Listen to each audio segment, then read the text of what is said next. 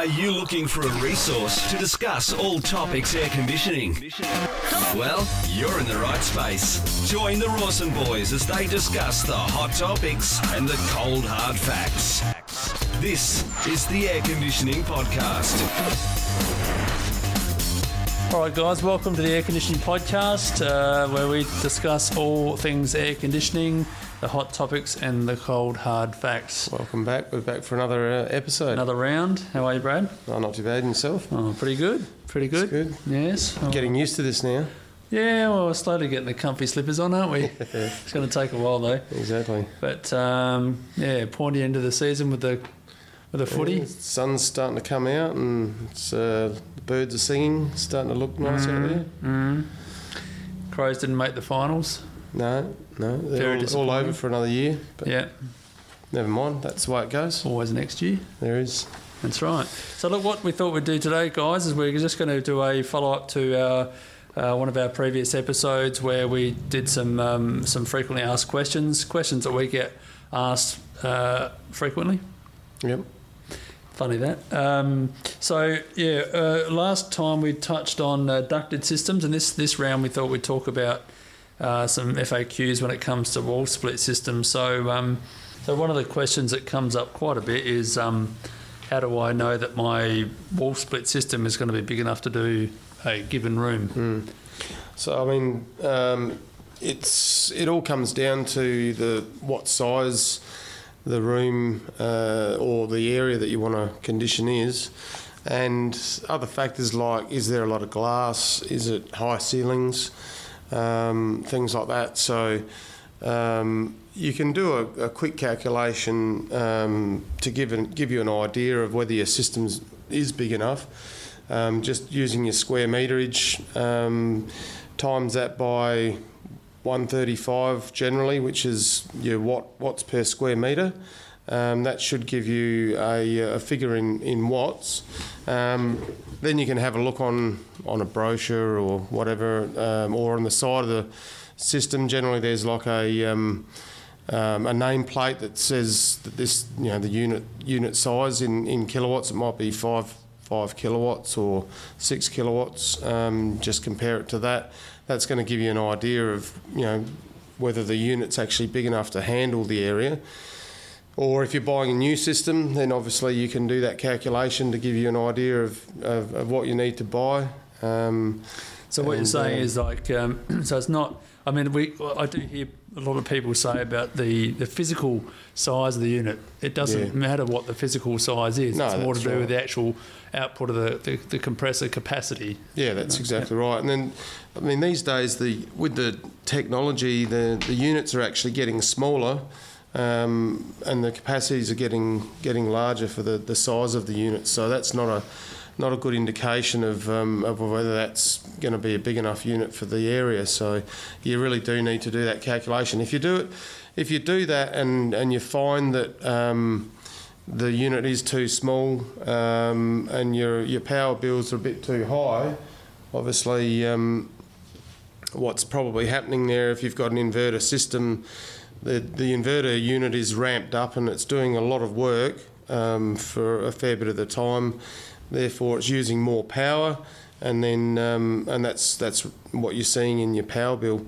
If you've got a system that's the right size for the area, then it's only going to do the amount of work that it needs to, and then it can actually slow down. The inverter compressor can slow down, and that's when it's using. It goes into the energy saving zone, I suppose. So what we're saying is the quicker we can get that compressor to slow down or ramp down, the cheaper it's going to cost to run. But if it's going to be undersized, it's going to spend more time ramped up trying to maintain temperature, therefore running costs are increased. And I think that's a misconception that a lot of people have, and that is that if you've got a smaller capacity unit, then it's going to be cheaper to run, which is quite the opposite, isn't it? Yeah, it is.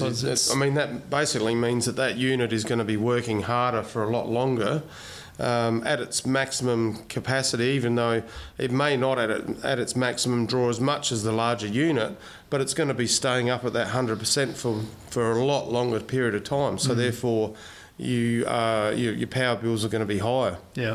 So when you said about using a calculation of 135 watts per square metre, now there's obviously lots of variables around that, and you need to speak to your local dealer, I guess, to sort out what is the most appropriate calculation to use. Yeah. Based on your your application, but also where you're living as well. Exactly. That comes into play as well. Right. But let's just use a scenario. So 135 watts per square metre, that covers up to about 3 metres ceiling height. That's about right, isn't it? Oh, yeah, you could... Roughly? Yeah, roughly. Okay. So assuming we've got sort of standard windows, haven't got excessive amounts of heat coming through the west-facing glass, things like that. But if we said... a room that slays, say, 40 square metres, and we times that by 135 watts per square metre, it comes out roughly at 5.4 kilowatts, or 5,400 watts. So in that case there, you're probably going to be okay with a 5 kilowatt machine, given that a 5 kilowatt machine actually ramps up to whatever it does, 6 kilowatts or whatever. If it was me, I'd probably jump up to the next one, maybe a 6 kilowatt unit, just to make sure you're covered. Yep. Just going to get that job done a little bit quicker, and then it can get back into the energy saving range. Yep. So as a sort of a roundabout rule of thumb, if you're already creeping into that next bracket of the next size unit, just go to the next one to be safe. For the extra in the cost of the unit, which should be minimal. You're going to get that back in your power bill in the next year or so. Yeah. In your running costs. Yeah. So I've got another question here. How many rooms can my wall split condition?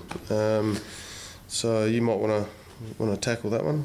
Yeah. Well, I guess probably the short answer for that is that there's been some misinformation about, if you get a larger capacity unit, you expect it's going to, flow down the passageway into the bedrooms and this and that. There's not necessarily the case. I mean, of course, there's things that will factor into that, like the floor plan or the plan layout. Yeah. But essentially, the wall split system has the temperature sensor on the indoor unit. So what it's going to do is it's going to condition the immediate space it's installed in first. Once it's happy, that's been conditioned, then the compressor will start to slow down, and it may not necessarily be the case that if you've got a larger capacity unit, it might reach temperature quicker, therefore slow down quicker. Yeah, that's right. So you get that sort of short cycling effect. But, I mean, you can, to a point, you can overcome that by maybe if you were on cooling, you might turn the temperature down a bit more to get the unit to condition more and for a longer period of time. Therefore, with the fan on high, you may be able to push the air down the hallway or into another area. But at the end of the day, the unit's really designed to do one room. That's what it's designed to do. You can get the air into other areas, but it's a little bit you can't really tell until the system's in, I suppose. Yeah. Really. And each home, I suppose, is going to be different. And like I said before, the floor layout's going to be determined whether you can or can't. I mean, these days, if you've got a fairly open plan sort of home and you might have a couple of bedrooms off, then I guess if you've got maybe ceiling fans in there and you got those on a slow rotation to help draw some of that conditioned air in, that's a possibility. Yeah. But you don't want to hang your hat on it either. No, that's right. No. Yeah. I mean, generally it will get into those other areas at some point, but that's also if you're looking at efficiency, that's not the best way to do it either. So for efficiency, you're looking to do that one area that the unit is in. You can set your temperature to 22, 24, whatever, and the unit will just work. Sorry, I'll just turn that off. So the unit will just work to keep that area conditioned, so it's going to be working much more efficiently than trying to do more than it's designed to do.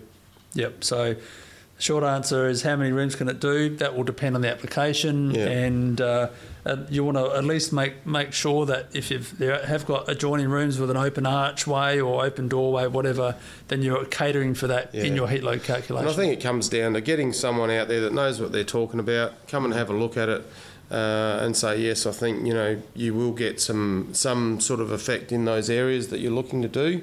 Or not. Yeah. Okay, cool. So the wall split system's like any air conditioning system has a filter. Yep. How, why, wet, and when, and all that? To clean. Yeah.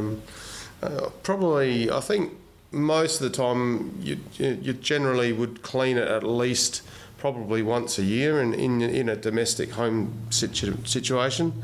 I suppose it depends on how much foot traffic and so forth is going through the area. You might have some building going on in the area that is creating more dust that's going to get drawn into the house. Yep. So therefore you'd want to check it a bit more regularly. So probably generally you'd want to have a look at it maybe once every 6 months, maybe to 12 months.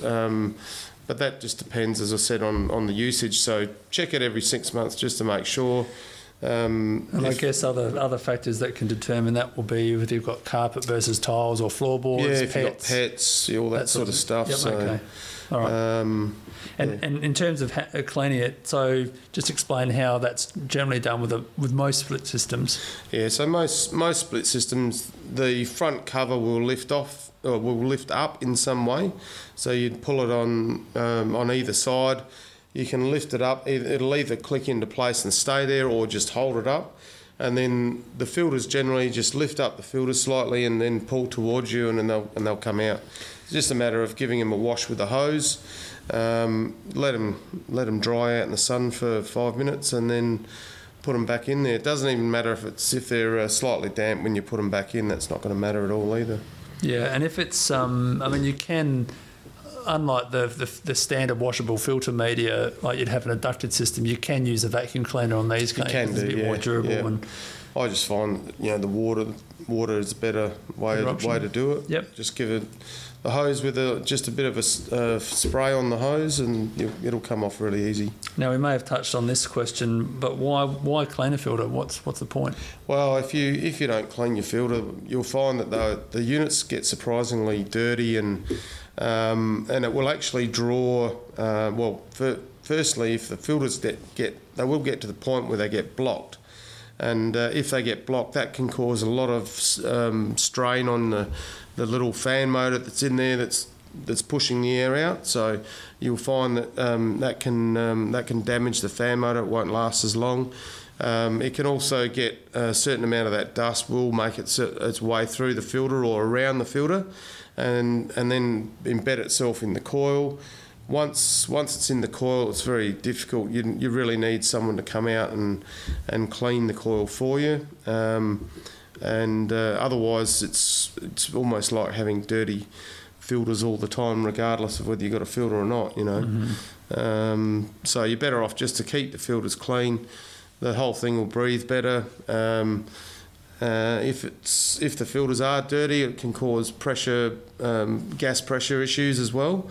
So the unit can eventually cut out on some sort of a safety, come up with a code or whatever, and just stop working. So you'll need to get someone out. So it's easier and cheaper to just keep those filters clean, and it's going a long way to just being a more reliable system for you, just with that little bit of maintenance. Yeah, and when you look at the range of brands available on the market today, it's quite extensive, and some brands are going to be cheaper than others. Others are going to be at the top end of the market in terms of price, but often that's for good reason too. Oh, that's right. It's like buying a car or anything. You pretty much get what you pay for, don't you? Yeah. So you pay peanuts, you get monkeys, as they say. But you can get a split system online really cheap, but that system may only last 2 years.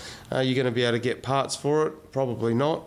So at the end of that 2 years, you may be throwing it away and putting a new one in, where you get a decent brand unit, and it's going to last you, that hopefully that 10 years that you're hoping it for it to last. Yeah.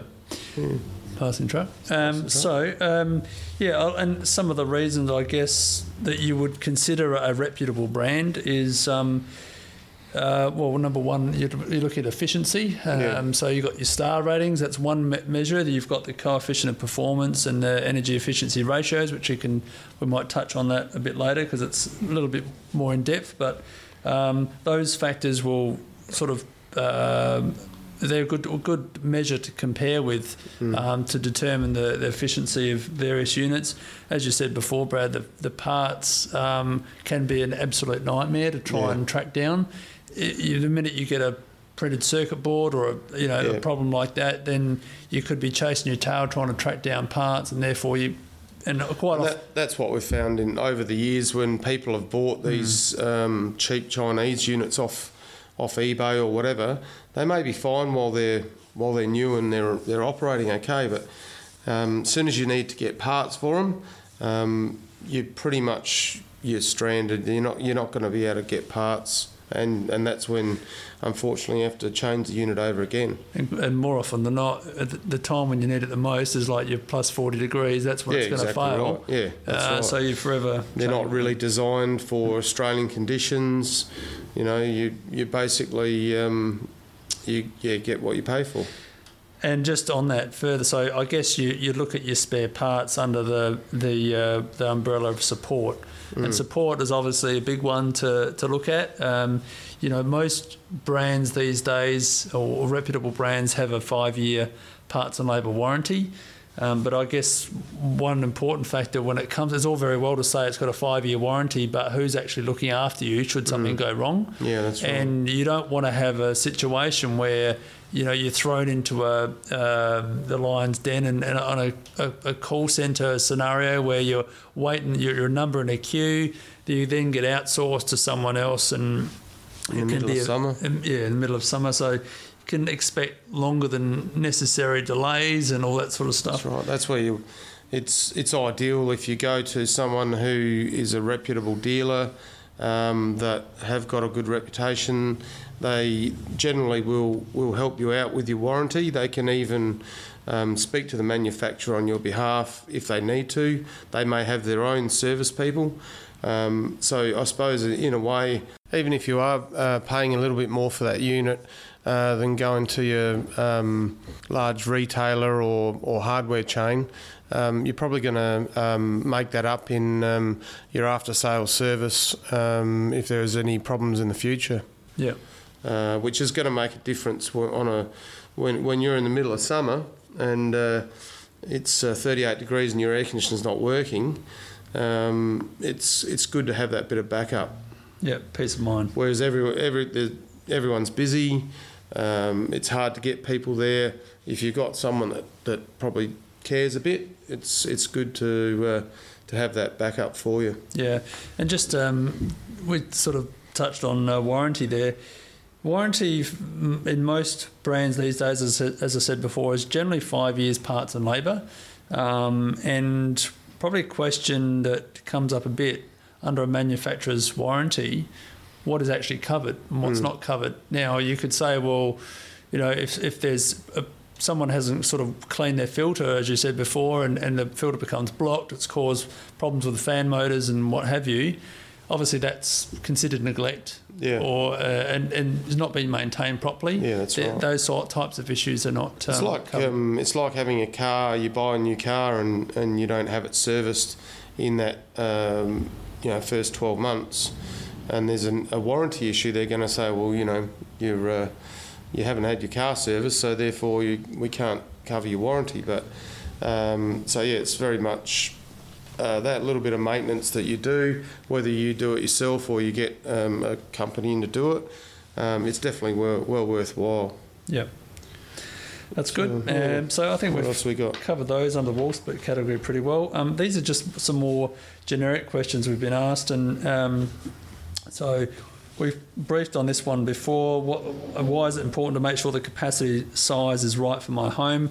Again, that is purely based on the fact that if it's undersized, the compressor is going to be running longer kilowatt hours to maintain temperature, and therefore your running costs go skyrocketing through the roof. That's the same whether it's a split system or a ducted system. It doesn't matter, And that putting undue or unnecessary pressure on the compressor and all the working components, because they're working longer and harder to do the job. So if I get a smaller size unit, will this decrease my running costs? No, I think we've touched on that as well. So, but again, exactly what you just said. So the smaller the size unit, not necessarily the smaller running costs. So, in fact, it can be the opposite. It can increase your running costs. Yeah, definitely. Make sure that unit is the correct size. Now, this is a question that comes up a bit during winter, and often we get people calling us freaking out. Oh, there's water, pouring out the bottom of my unit. I haven't seen it before. Just explain that a bit further. Yeah, so the systems will actually create a condensation. So on heating, the condensation comes from the outdoor unit. So what happens? It actually condensates on the outdoor coil, and from the outdoor coil it runs down into the bottom of the unit and then comes out the bottom of the unit, and can in some cases create a bit of a mess. You can get mould and stuff around the units. You can actually get drain kits, or you could have a tray of some sort made up to go underneath the unit to direct the water to a drain or a drainage point or something like that. So that sort of thing is available. Some people won't worry about it, some will, but it actually it is indicating that the unit is working okay. So if you're worried about the water coming out the bottom of the unit, there's nothing wrong. It's perfectly normal. It's just a matter of whether you're worried about if there's mould growing on the pathway or not. You can put that drainage kit on there if you want to stop that. And is that the same in summer? The same in summer, except you probably won't notice the condensation as it's on the indoor unit.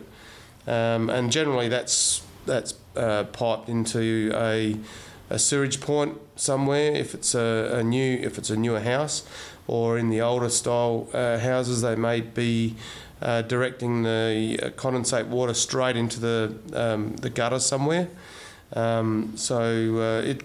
You may actually get some water in your gutter during summer, and it's probably likely to be coming from the indoor unit of your air conditioning system.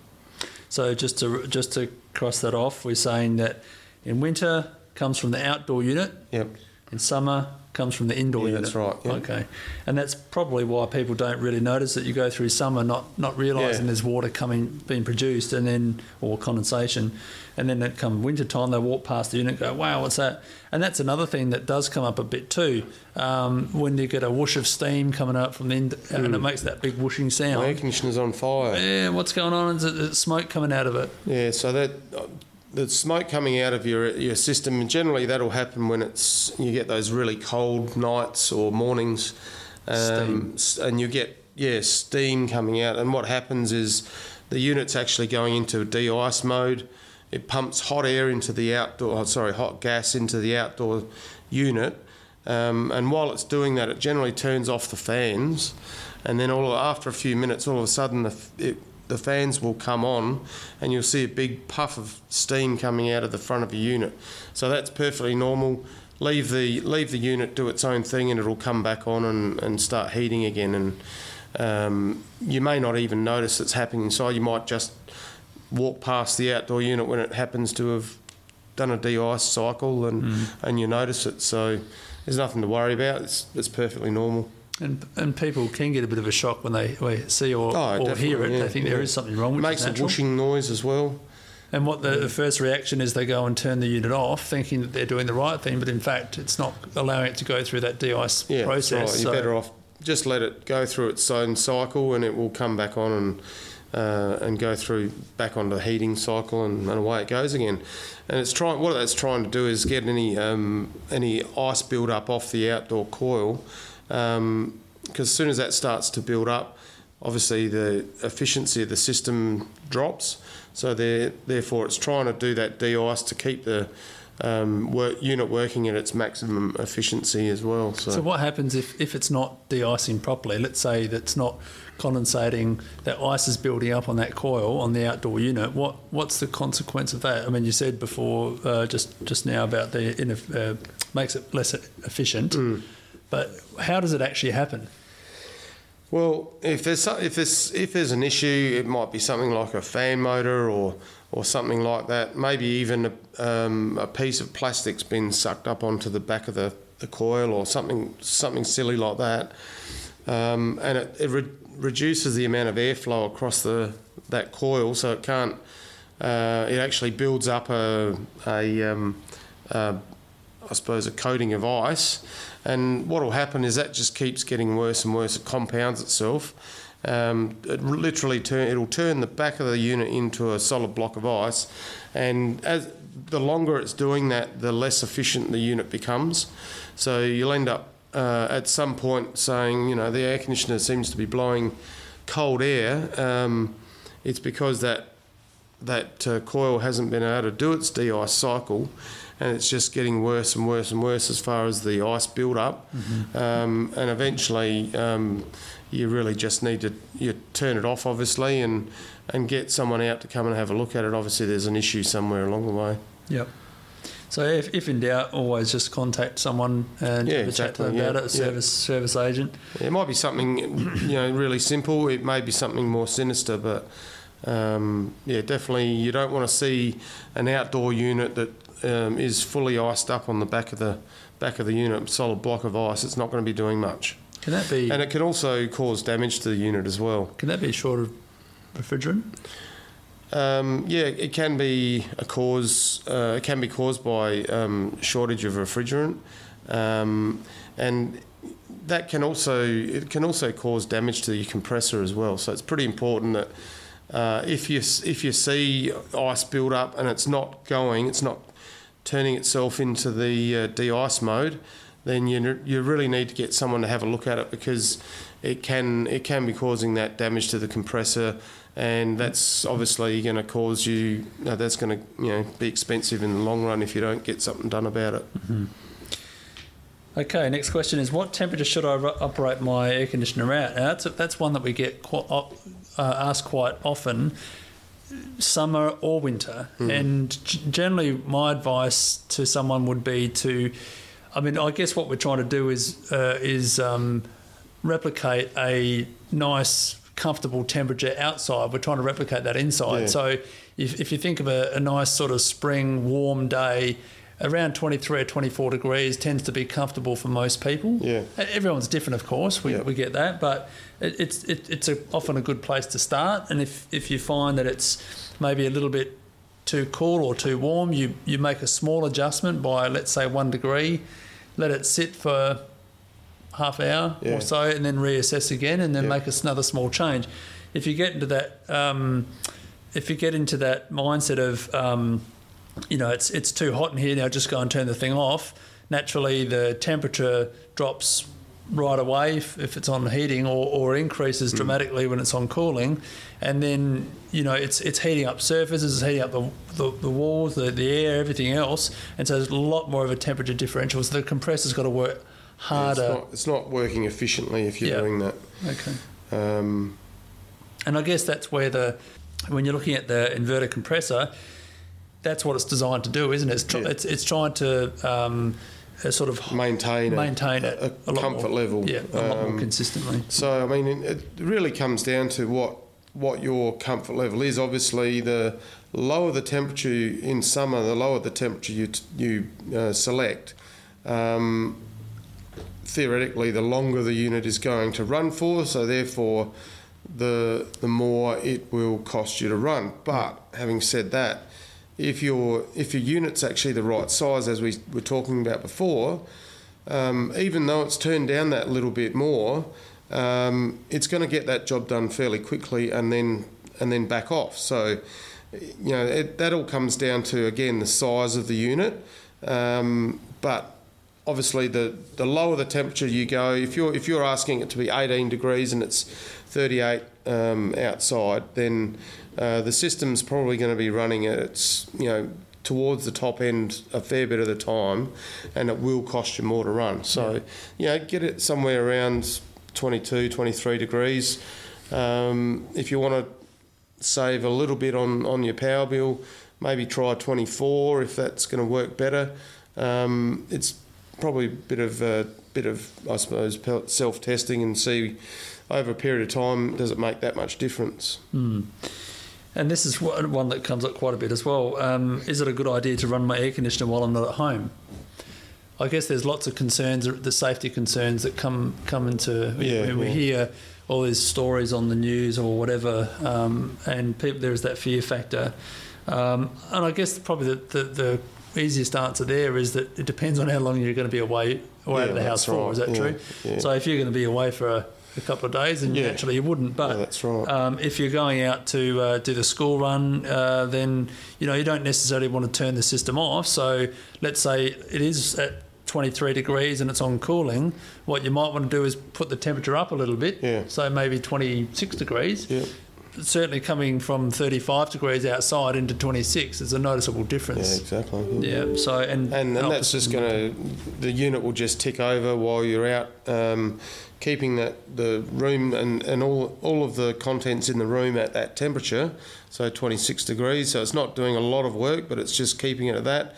When you come home, it's only got a little bit of work to do to get it back to where your comfort level is. And it's a bit of a mind shift thing as well, because I guess people think that it's going to be costing them a fortune and they're not home, but it's not necessarily the case. If you're doing it sensibly, and you are manipulating the temperature to not be perhaps as cool as when you are home, then the compressor's going to be not working as hard while you're home. But if you were to go and turn it off and then go out and everything, the whole house heats up again. It's back to 35 degrees or whatever. Yeah, and you're coming back, perhaps the hottest part of the day.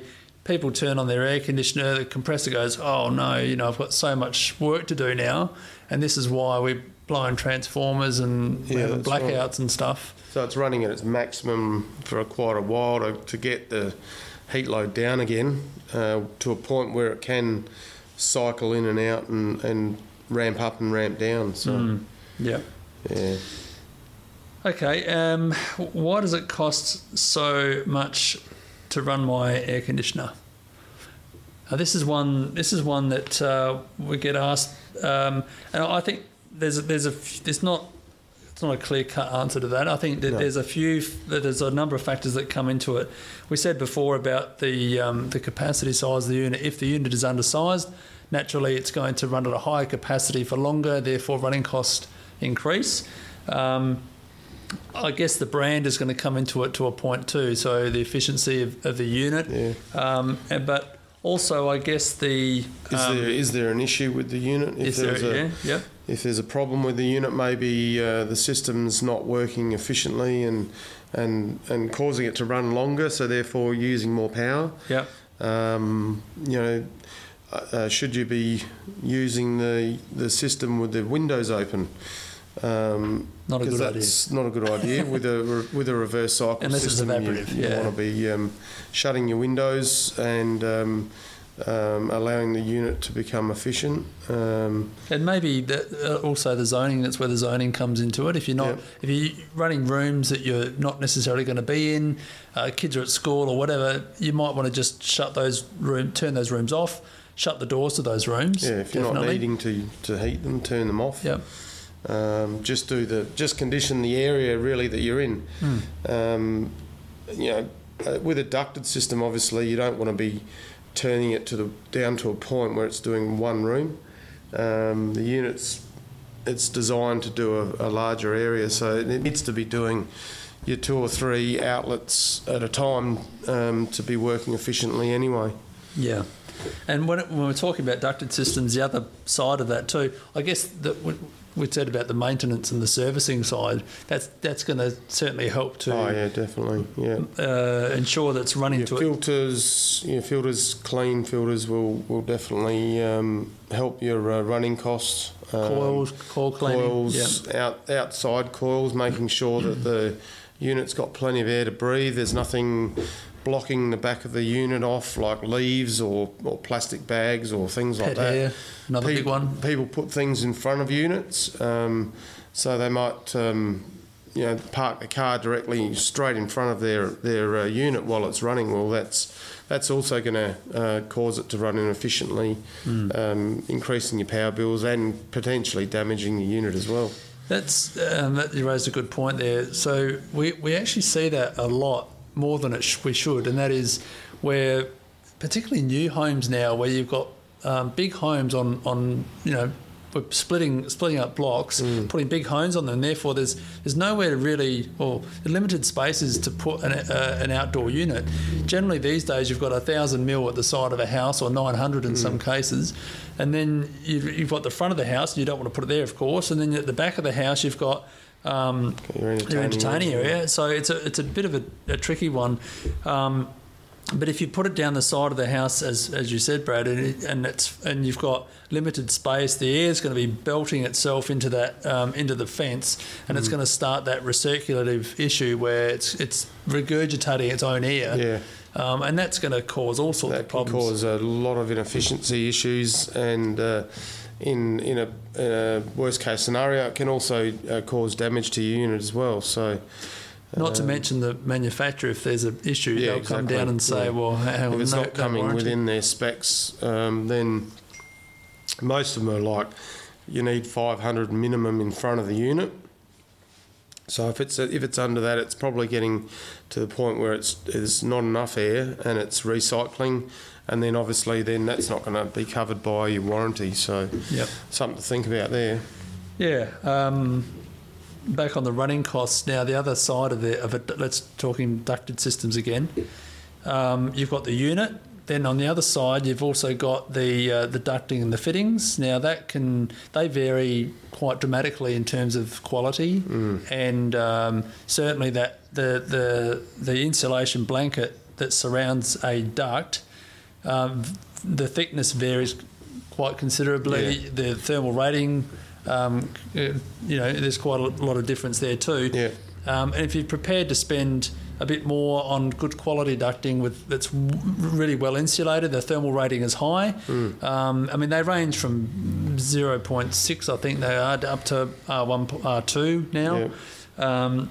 So the higher the thermal rating on a duct, the better off you're going to be. What we're trying to do there is minimise the amount of thermal gain in summer, and that just means that if you've got a 40-degree day and it's 70 degrees up in your roof space, we want to try and minimise the amount of heat that enters the duct, and therefore changes the temperature of that nice cool air. By the time it hits the room, if you've lost or if it's picked up 10 degrees from your roof space, then it's got to go through the cycle over and over again until it do a lot starts more work to get the house to the, and that just means your compressor's going to be running longer kilowatt hours again.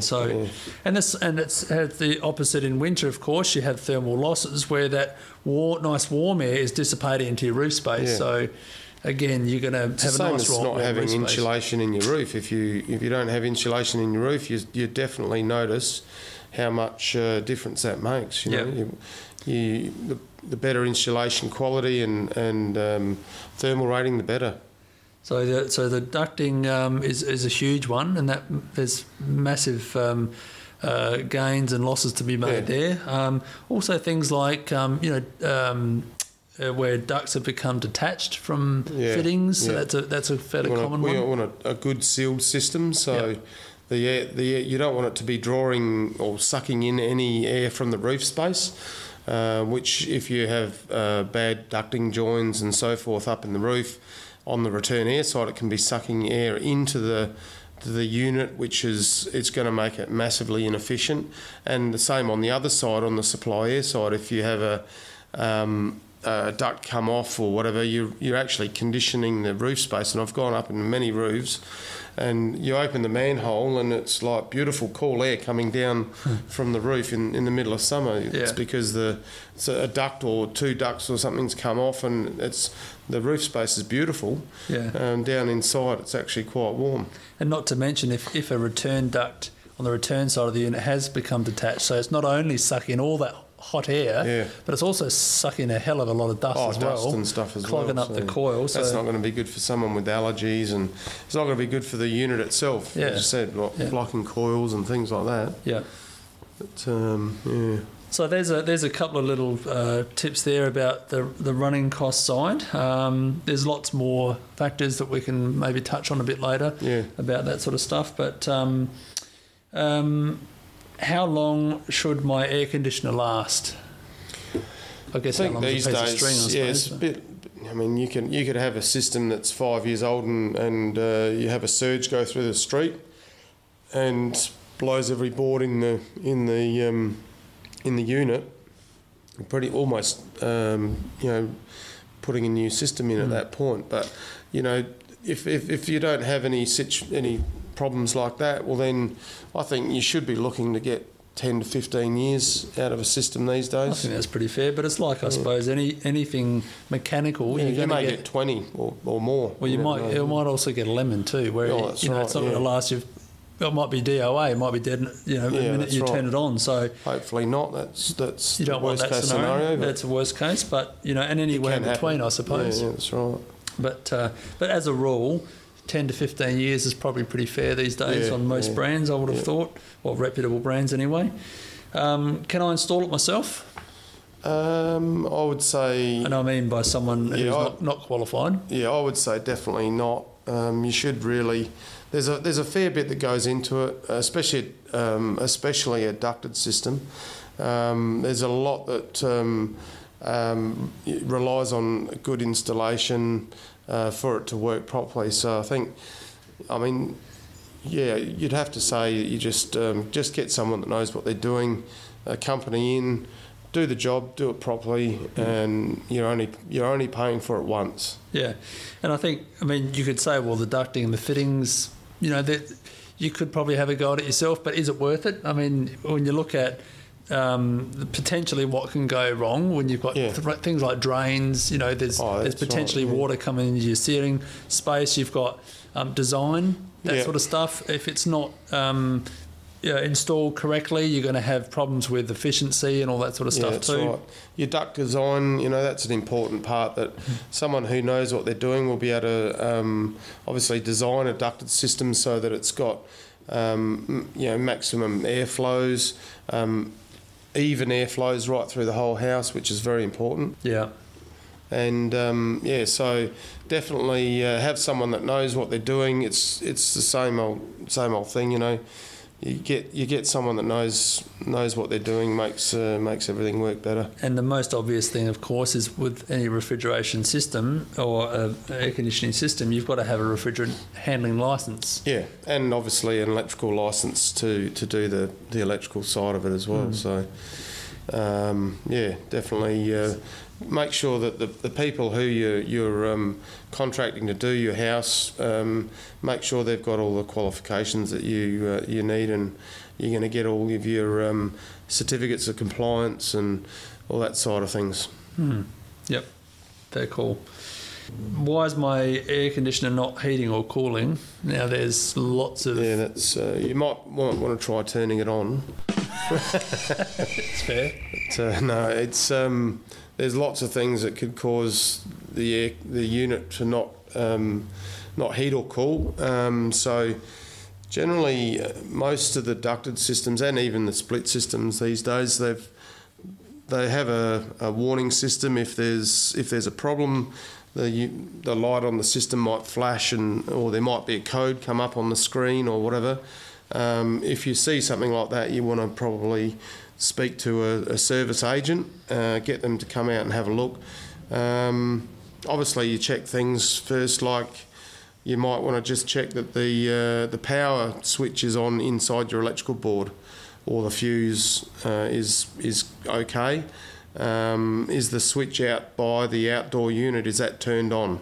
One of the kids might have gone out there and turned that off, not knowing what they're doing. So, I think the basic things like that, and then if you've checked all of those things, then it's probably a matter of getting a service agent in to have a look at it. Yeah. One a common call that we often get is, and I've had quite a few of these this winter.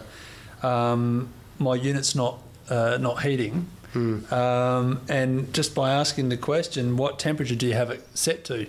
Yeah. Now, if you've got it's on heating, but and it's set to 21 degrees, there's a fair chance that the thermostat is saying, well, I don't need to be heating at the moment. It could already be 21 inside the house. That's right. And so there's not enough of a temperature differential between what you're asking it to do versus what the actual room temperature is. Yeah. And just by sort of saying, well, let's just test it out and bump the temperature up to, say, 26 degrees or 28 degrees, and let's see if it cuts in. And more often than not, yes, it does. It cuts in, and they just put it back down to 20, whatever their comfortable temperature is. This is also a big one when you've got the when it's sensing at ceiling height at the return vent, and you've got often the warm air sitting up around the ceiling, and so the unit is thinking that the house is nice and warm, when in fact it's not down in ground level. So by shifting the sensing point from perhaps the return vent down to the wall controller, or having it sensing at ground level, can overcome that issue as well. Or a little bit off ground level, but not ground level, but at sort of at our level. Generally, you're sensing around 1.4, 1.5 metres off the ground level, because that's where our living space is. Yeah. Anyway, so look, there's lots more to get through. We might save that for another episode, but my voice is getting a bit dry. Time for a beer, I think. Time for a beer. So, look, guys, thanks again for hanging around and listening to us. If you get a chance, please, we'd encourage you to jump onto iTunes and give us a 5-star review, make a nice comment. It's always reassuring and nice to hear that we're... Say something nice. Say something nice if you can. Thumbs up, not thumbs down, preferably. That's right. So, guys, until next time, we'll catch you around. No worries, see you later. That's all for this episode of the Air Conditioning Podcast. Be sure to stop by at airconditioningpodcast.com to connect with us, as well as on Facebook and Twitter, and join in the conversation. Until next time, stay tuned, stay positive, and stay cool.